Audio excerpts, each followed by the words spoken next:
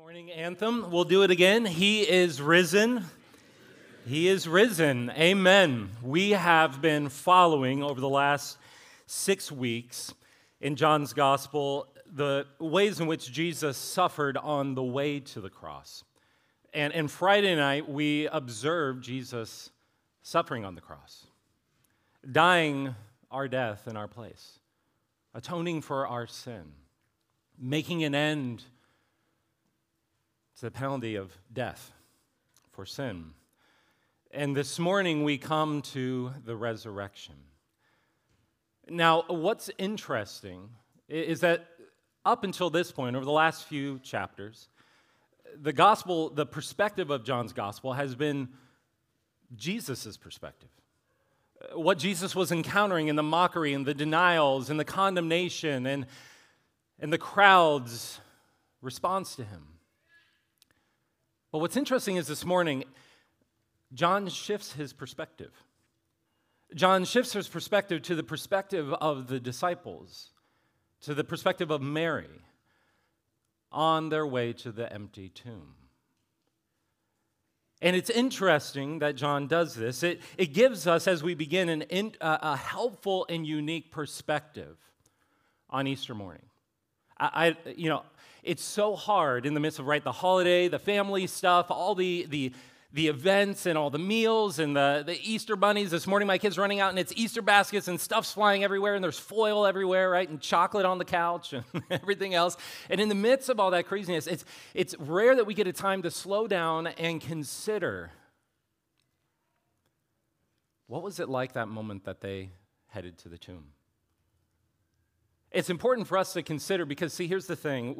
What this is going to capture for us is this deep longing that we all, as human beings, have.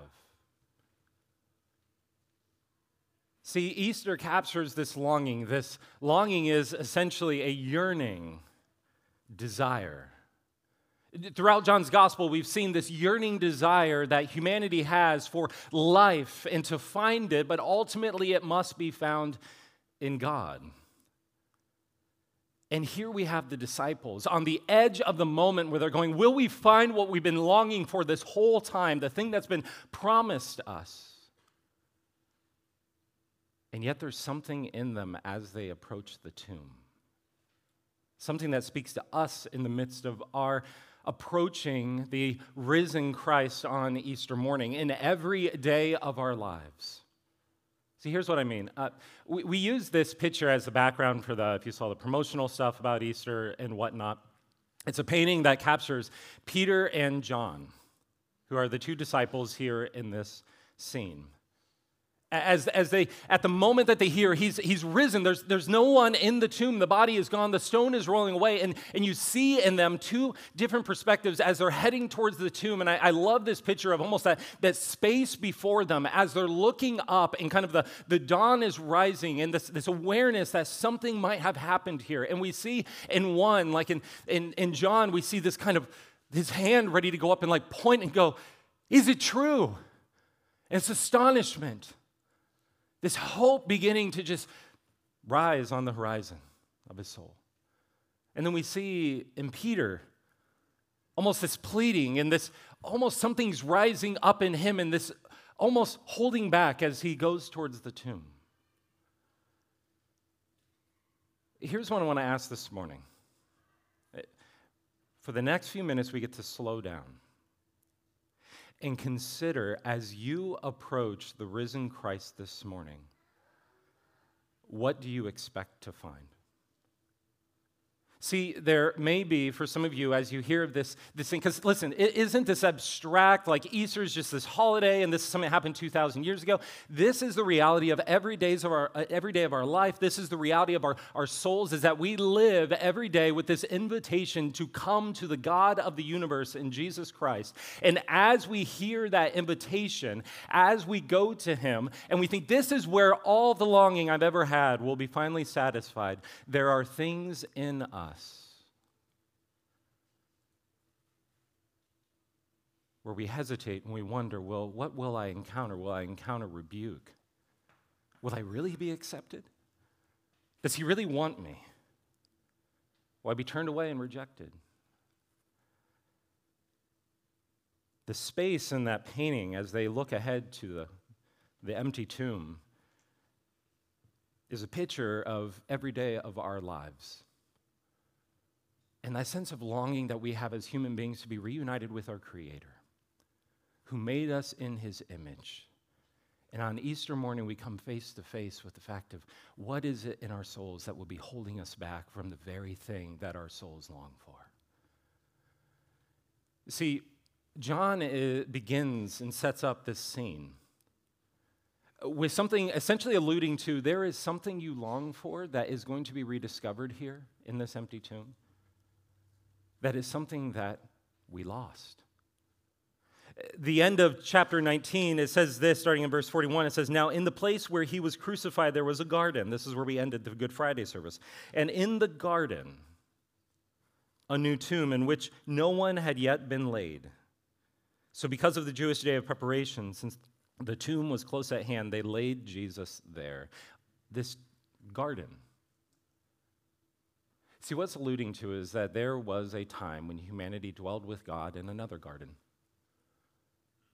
Dwelled with God in a place where there was perfect life, where all of that longing for His presence, for life in Him, for joy and peace and beauty and truth was right there, and we were present with it. We had it, but it was lost. And the story of humanity, with all of our aspirations, with all of the greatest artwork, with all the greatest poetry, with all the greatest innovations, all of the yearnings have been ultimately for this desperate search to find our way home back to the garden, to God Himself. And what John is saying here is that the very thing that we long for, we find in the one who's waiting for us in a new garden. And so what we're going to look at today is we're going to see the two things that the resurrection gives our longing hearts. One is the message we've longed for, the message that we have longed for. And second, then we're going to look at the voice that we long for. Let's pray and we'll dive in. Heavenly Father, we thank You for this reality, not even this message, not just this story, not just this historical account, not just this recording, but Lord, we thank You for this reality. Lord, we know, as Augustine said, our hearts are restless until they find their rest in You. And Lord, this morning, would You help us for just a few minutes to slow down and be reminded of the magnitude of the resurrection, of what we celebrate today, that You invite us to Yourself through Your Son. And Jesus, would You this morning remove anything that holds us back from running to You and coming to You? We ask this in Jesus' name. Amen. Well, John, you may have, if you've read through your Bible and you're familiar with the resurrection stories, the Easter accounts, you probably, when you're reading that and hearing it read, probably like that seems a little bit different than some of the accounts. In fact, just as we begin here in verse 1, "Now on the first day of the week, Mary Magdalene came to the tomb early, while it was still dark, and saw that the stone had been taken away from the tomb. So she ran and went to Simon Peter and the other disciple, the one whom Jesus loved, and said to him, 'They have taken the Lord out of the tomb, and we do not know where they have laid Him.'" Now, what's interesting is all of the other gospel accounts, in those two verses, there are a ton of other details that are normally included. They're kind of all the spectacular, the fantastical details. What I'm talking about is, and this might remind you of what's in some of the other accounts, there's where they come and the angels, I would say it's almost like one of those circus bears on a rock, like the angels kind of stand there like, "Hey," right? And He's in blazing glory, and there's lightning, and there's quaking, and they're fearful of this angel, and they peer in all these different fantastical ways. And John doesn't include any of that stuff. He doesn't include any of it. And what's interesting is John's gospel, the whole focus has been that we would find life in Jesus. It's almost as if what John is doing is he's making a V line for Jesus Himself, and he's not denying any of those things occurred. What he's doing, though, is he's choosing specifically not to highlight all of those things. Instead, what he's doing is he's choosing to highlight the focus and the aim of who they're going for. In other words, when we read this, what it becomes is almost a gut check. Now, think about it even historically. The other Gospels were probably circulating for 20, 25 years before John's Gospel showed up on the scene. And it almost serves as a gut check. On that moment, do we just want the fantastical experiences and all the things that come along with it? Or, in other words, do we want Jesus? Are we longing for him? So it's kind of a gut check. What are we really longing for? What are we looking for? What are we yearning for? And then you get this, the next really interesting detail is this kind of back and forth about John and Peter racing to the tomb. So Mary goes and tells them, and out of these next 10 verses here, the first 10 verses about at the tomb and the resurrection of Jesus, 10 of them, that's a lot of space. It's taken up recounting almost this race. Like, Peter was there first, and then John was taking over Peter, and he's coming around the bend, and he's catching up, right? Like, it's kind of this, who's where in the race to get to the tomb. Reading, look at verses 3 through 4, and then 6 and 8. It says, so Peter went out with the other disciple, and they were going toward the tomb. Both of them were running together, but the other disciple outran Peter and reached the tomb first. Then Simon Peter, verse 6, came following him and went into the tomb. Then go down to verse 8. Then the other disciple who had reached the tomb first also went in and saw and he believed, right? It's kind of, he was coming first, and then John came around the corner, and Peter's coming around, right? And it's like, why are they including all of these details? Well, what's interesting is if you follow it, John, who overtakes Peter, they're both running. John will eventually get there. Peter slows down. He falls back right before he gets to the tomb. John rushes in. John sees the burial clothes. He sees that there's not a body there. And John, it says, immediately believes. And it says, up until that point, they hadn't really gotten it, but now they get it. Or at least it says John gets it. What's interesting here is that Peter, you could say, seems to be plagued by something. Peter seems to hesitate. Peter seems to fall back. Peter seems to be plagued by something. You can imagine, because remember, the last time that Peter saw Jesus, he sat around a campfire, and he was asked 3 times, do you follow him? Do you love him? Do you even know him? And the last time that Peter looked into the eyes of Jesus, probably across that courtyard, he said, I don't know him. I'm not with him. I don't know him. I'm rejecting him. I have nothing to do with that guy over there. And Peter, you can imagine, as he's rushing to the tomb, he's heard, and Mary's like, yes, the body isn't there. And they're like, really? Is this really happening? And they begin racing there. He's like, he might be resurrected. And then as he's running there, he's all of a sudden playing back the tape. I don't know him. I have nothing to do with him. You can imagine Peter falls back as he gets closer and closer because he realizes, just like often we do, as we hear the invitation to God, as we come near him, the tape plays in our head again and again. Look what you've done. Look what you've said. Look at your attitude. And that something comes over us and just causes us to pull back. Could it be that truly the resurrected Son of God actually invites us to himself in spite of, yes, our failings, our sin, our attitude, our dependencies, our weaknesses, our brokenness? That's what Peter's facing. And this morning, let me just pause there and ask, what are the things? I know it's Easter, so I know it's kind of, some of you might be like, hey, I came along, I don't usually do the church thing, but I'm kind of intrigued by this whole story and this claim. At the heart of the gospel is this message that says there is nothing. Jesus on the cross holds open his arms wide as he's nailed to the cross to say that there is nothing that I don't already know that you've done, There is nothing that you could have done that I have not conquered, that I have not seen, and yet my arms are open wide in order to invite you to myself and embrace you. That's the scandal of Christianity. That's the scandal of the gospel, is that actually is possible. And it's not mere sentimentality. It's not just this kind of like, well, sweep it under the rug and just pretend everything's okay. No, Jesus is the Son of God, come into human flesh. He dies a brutal death on a cross to say, I take it seriously. Just like you keep living with whether it's doubt or self-hatred or whatever it is that keeps you from coming to me. He's saying, I see it and I've conquered it. Let me set you free. And that's exactly the message. It's subtle, but exactly the message that's waiting for them in that tomb. Because what happens is there's another interesting detail here.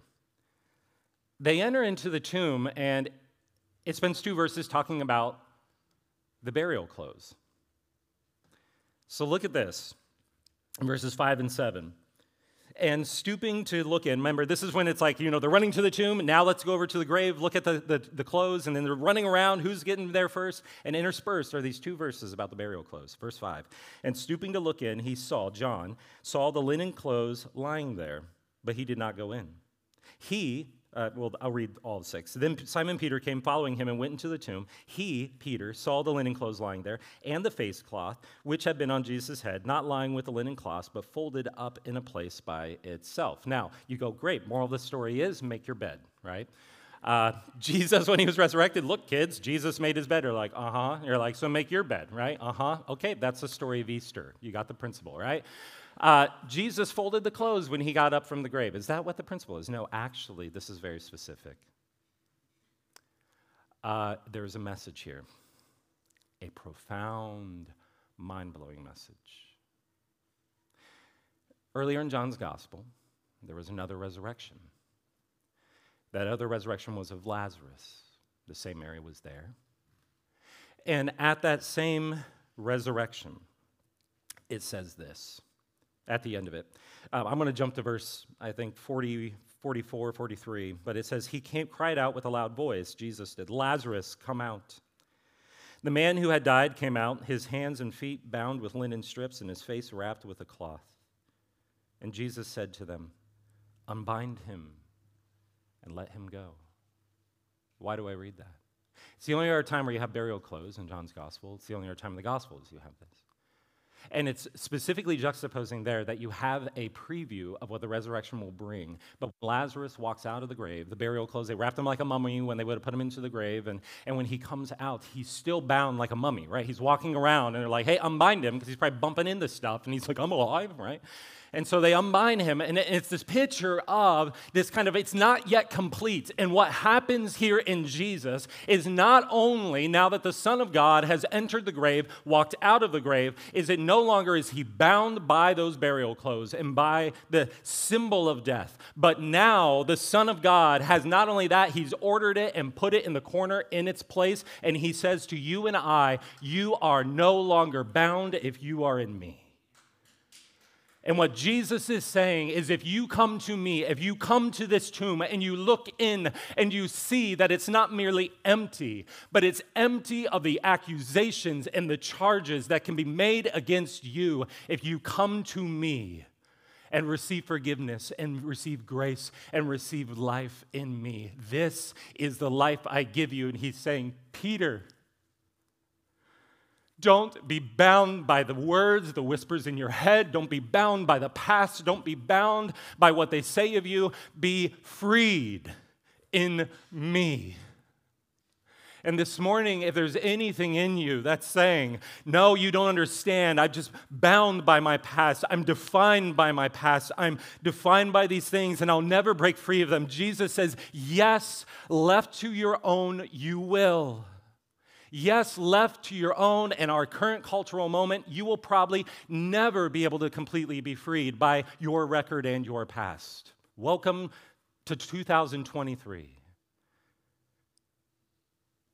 But Jesus says, if you come to me, you can have a forgiveness of freedom that will not only unbind you spiritually and let you free, But one day when you walk into the grave, because you will, it will not hold you either.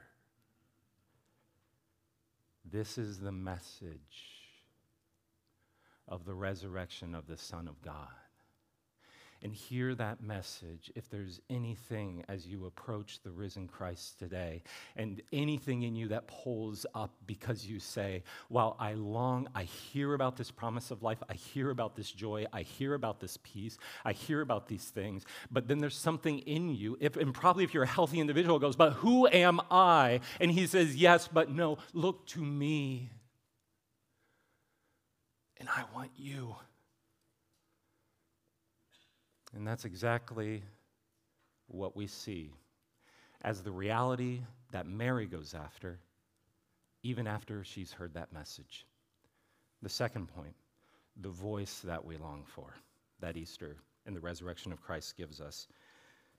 Look at verses 11 and 13. It continues, but Mary stood. By the way, it seems like there's something else that goes on here. I can't help but laugh when I read verse 10. It's like they see, he's resurrected, and then verse 10, then the disciples went back to their homes. It's like, he's resurrected. This is amazing. He's not here. Where is he? And they're like, oh, wait, it's time for lunch. I'm going to go make a sandwich, right? Like, it's kind of it's an interesting, but John's saying, okay, now let's move the scene, now let's follow. So they go on, and they probably begin telling people, but then he goes, but watch Mary. Because in addition to the message, it's not just the message, but there is a reality that we are promised on Easter. Verse 11, but Mary stood weeping outside the tomb. He's not here, he's risen, but she's weeping. And as she wept, she stood to look into the tomb, and as she saw two angels in white sitting where the body of Jesus had lain, one at the head and one at the feet. They said to her, woman, why are you weeping? She said to them, they have taken away my Lord, and I do not know where they have laid him. Mary Magdalene, by the way, this isn't the mother of Jesus. This is Mary Magdalene. She was a friend of Jesus. She had actually come to Jesus through a very spectacular experience. Actually, it says in Luke that Mary called Magdalene, from whom 7 demons were cast out, right? That's a pretty powerful, change of life circumstances, right? I had 7 demons cast out. Mary is a picture of faithfulness. Mary, back in, it's verse 25 of chapter 19, Mary was one of the only ones who accepted the social stigma that came with following Jesus to the cross, and she was with him the whole time. Mary was here, it says in verse 1, while it was yet dark, she was at the tomb. Mary's faithfully following Jesus. Mary loves Jesus. Mary's seeking Jesus. She loves him, and now she's going, where is he? She'd heard the message.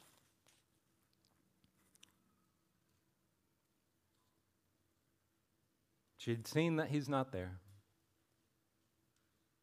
She probably understood what was going on with the grave clothes as Peter and John began talking about it and walking away. So why is she weeping? Why is she so torn apart?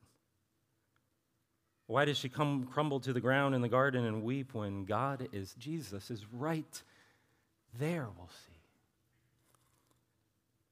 John seems to have framed these historical details to capture a profound reality of what Jesus has done here.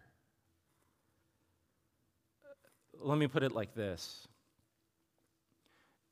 This scene, the garden, a woman in the garden, and weeping in the garden, it may be helpful to frame it like this. We've seen another scene where a woman crumpled to the ground weeping in the presence of God and weeping in a garden. That original garden in Genesis 3. And the interesting thing is that the keeper of that garden, the Lord God, in Genesis 3, when he approached her, asked, what is this you have done? Now I'm going to read verses 14 and 15. And a different gardener in the new garden is going to approach a woman weeping on the ground. And this is what he says to her. Having said this, she turned around and saw Jesus standing. But she did not know that it was Jesus, maybe because of the tears in her eyes. But Jesus said to her, "Woman, why are you weeping? Whom are you seeking?" Supposing him to be the gardener, she said to him, "Sir, if you have carried him away, tell me where you have laid him, and I will take him away." What's interesting is this gardener with this new garden comes with a different question. Instead of asking her, "What is it you have done?" he now asks her, "Who do you seek?" What's significant? What's significant about that is that it means that God is no longer approaching and demanding an account for sin. What have you done? But instead, now when he approaches her, he says, "Who do you seek?" In other words, it's no longer when we encounter God, it's no longer what have you done, what is the record of your sin, but who is the one that you seek, who is the one that you belong to, who is the one that you entrust yourself to. Because here's the thing, Jesus is the who took the what we've done and he buried it and left it in that tomb. And he is now inaugurating a completely new reality that we are invited into with him. You know, one of the things is as you come to this morning, that might be very much the thing. That I know when we worship, right? When we raise our hands, we sing words, but what happens is, we've said this before, it's like you come in and then all of a sudden as you raise your hands, you begin thinking, you remember what you've done with these hands this week. As you come into the presence of God, you begin your singing, and then you remember what you said with your mouth. As you're thinking the thoughts of God and he's filling your imagination, then all of a sudden you remember what you've actually given your imagination to. And your thought life too. And there's something in us that hesitates, that pulls up, that says, could it really be?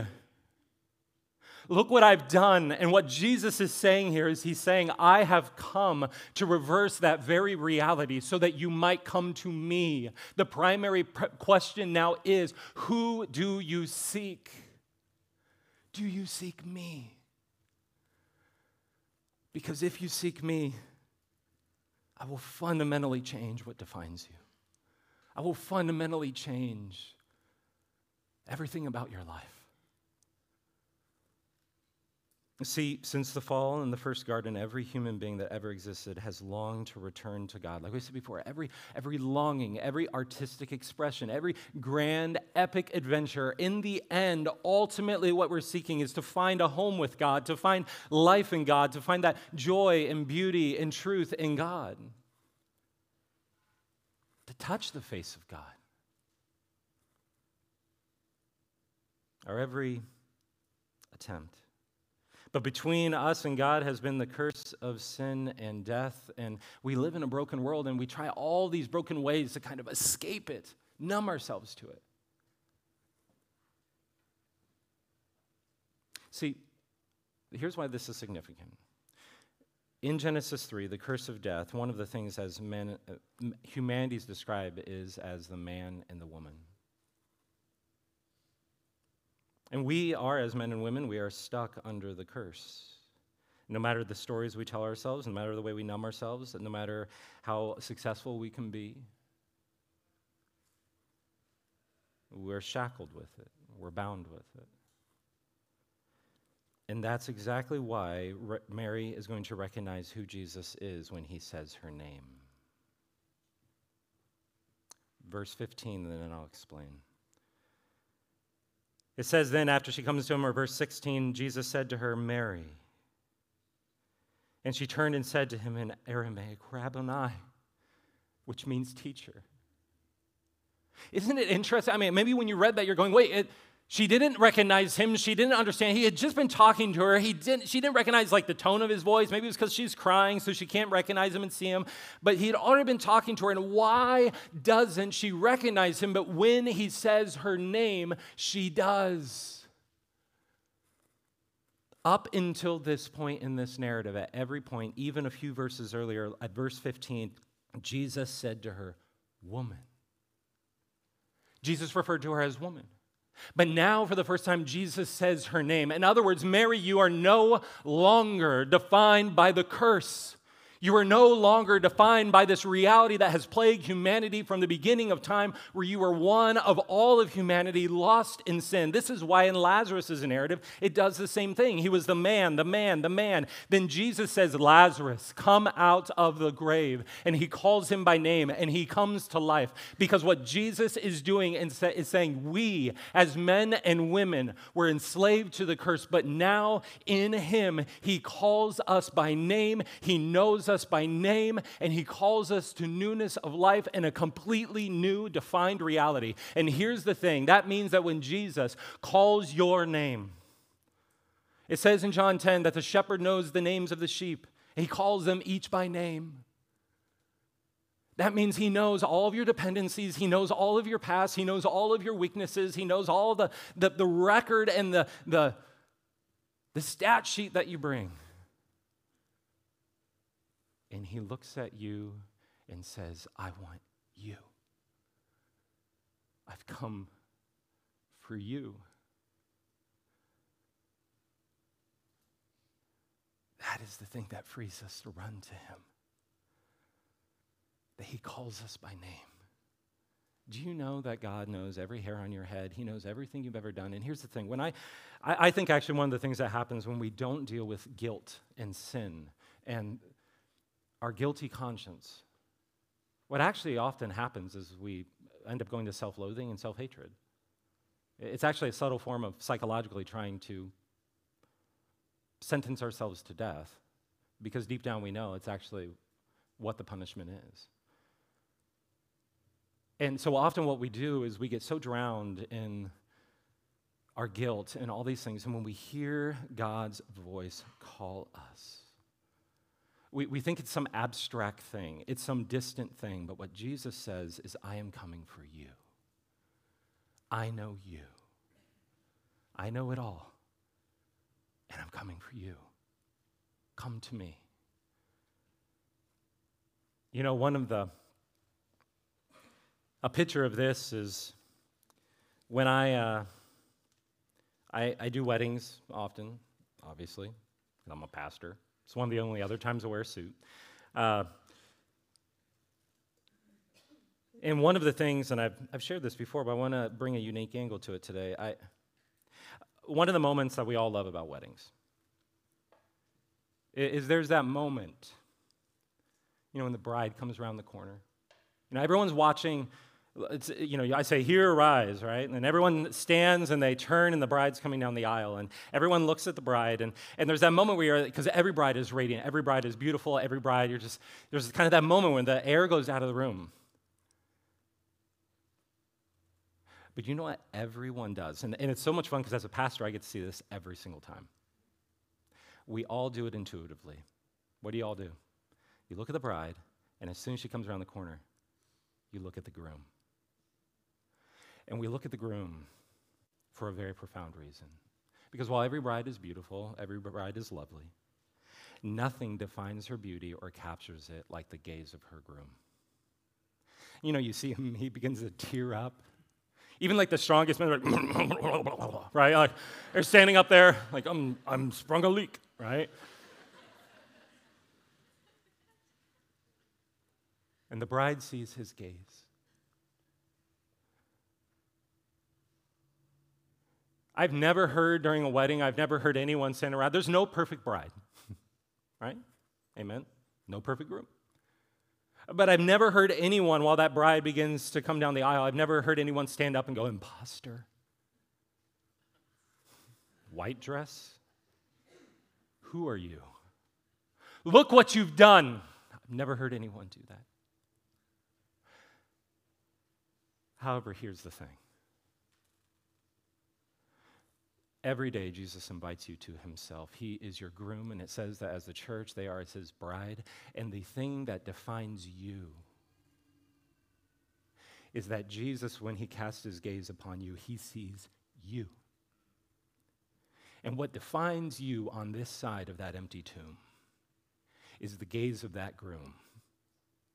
And we live each day where it is this echo chamber of accusations, and Satan brings it to our mind, or we just remember things. And yes, there are things where, like, I'm trying to work through these things. I want to find forgiveness and seek forgiveness. There's a whole process there, but in the midst of it, it all has to start with coming to your groom.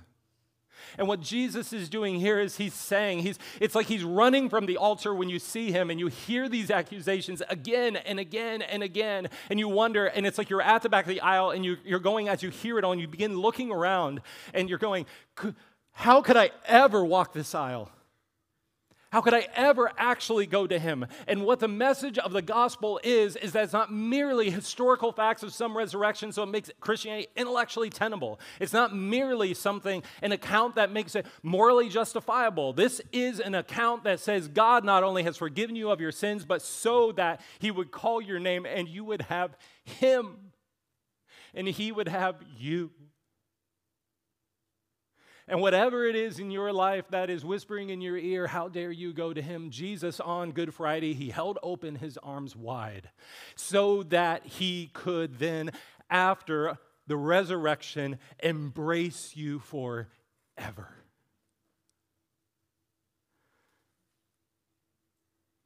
he calls you by name.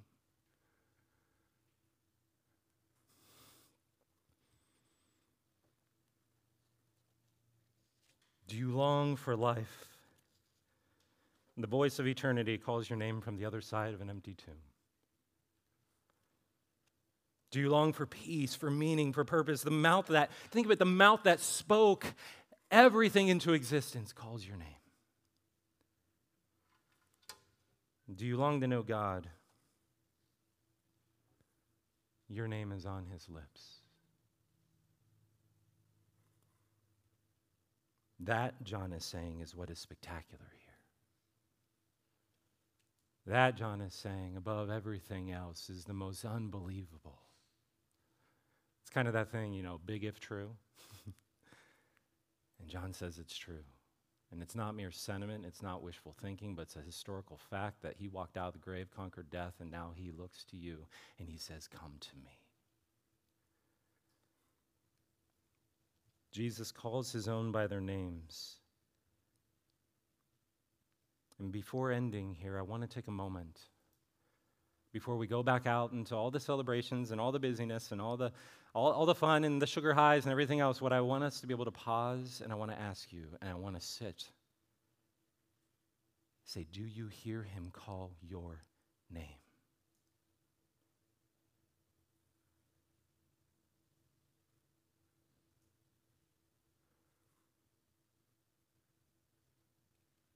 Go to him. Don't hesitate. Don't let anything ever hold you back. He literally moved heaven and earth so he might have you. He is who you've always longed for. And he is risen. Let's pray. Heavenly Father, we thank you, Lord, for the resurrection. Lord, for a historical, gritty, anchoring, truthful, beautiful yet bittersweet reality on the cross and the resurrection, that we can have life with you forevermore. That, Lord, not only can we live unbound from death, but we can come to you and have life with you. As it says here, that then Mary, I'm ascending to my Father and your Father, to my God and your God, that, Lord, you make us one with you, and so that we can say, Father, you are our Father. Christ, you are our groom. You've made us one again. You've restored what was lost from the very beginning. Lord, would you call us? Would we hear our names on your lips? In you, death is bound and we are set free. Speak eternity into our hearts. Spirit, fill our hearts with the glory and grace of Christ. Call every name in this room. Make us new people. Make us humble and gracious. Make us abounding in the grace that saved us. In Christ's name, amen.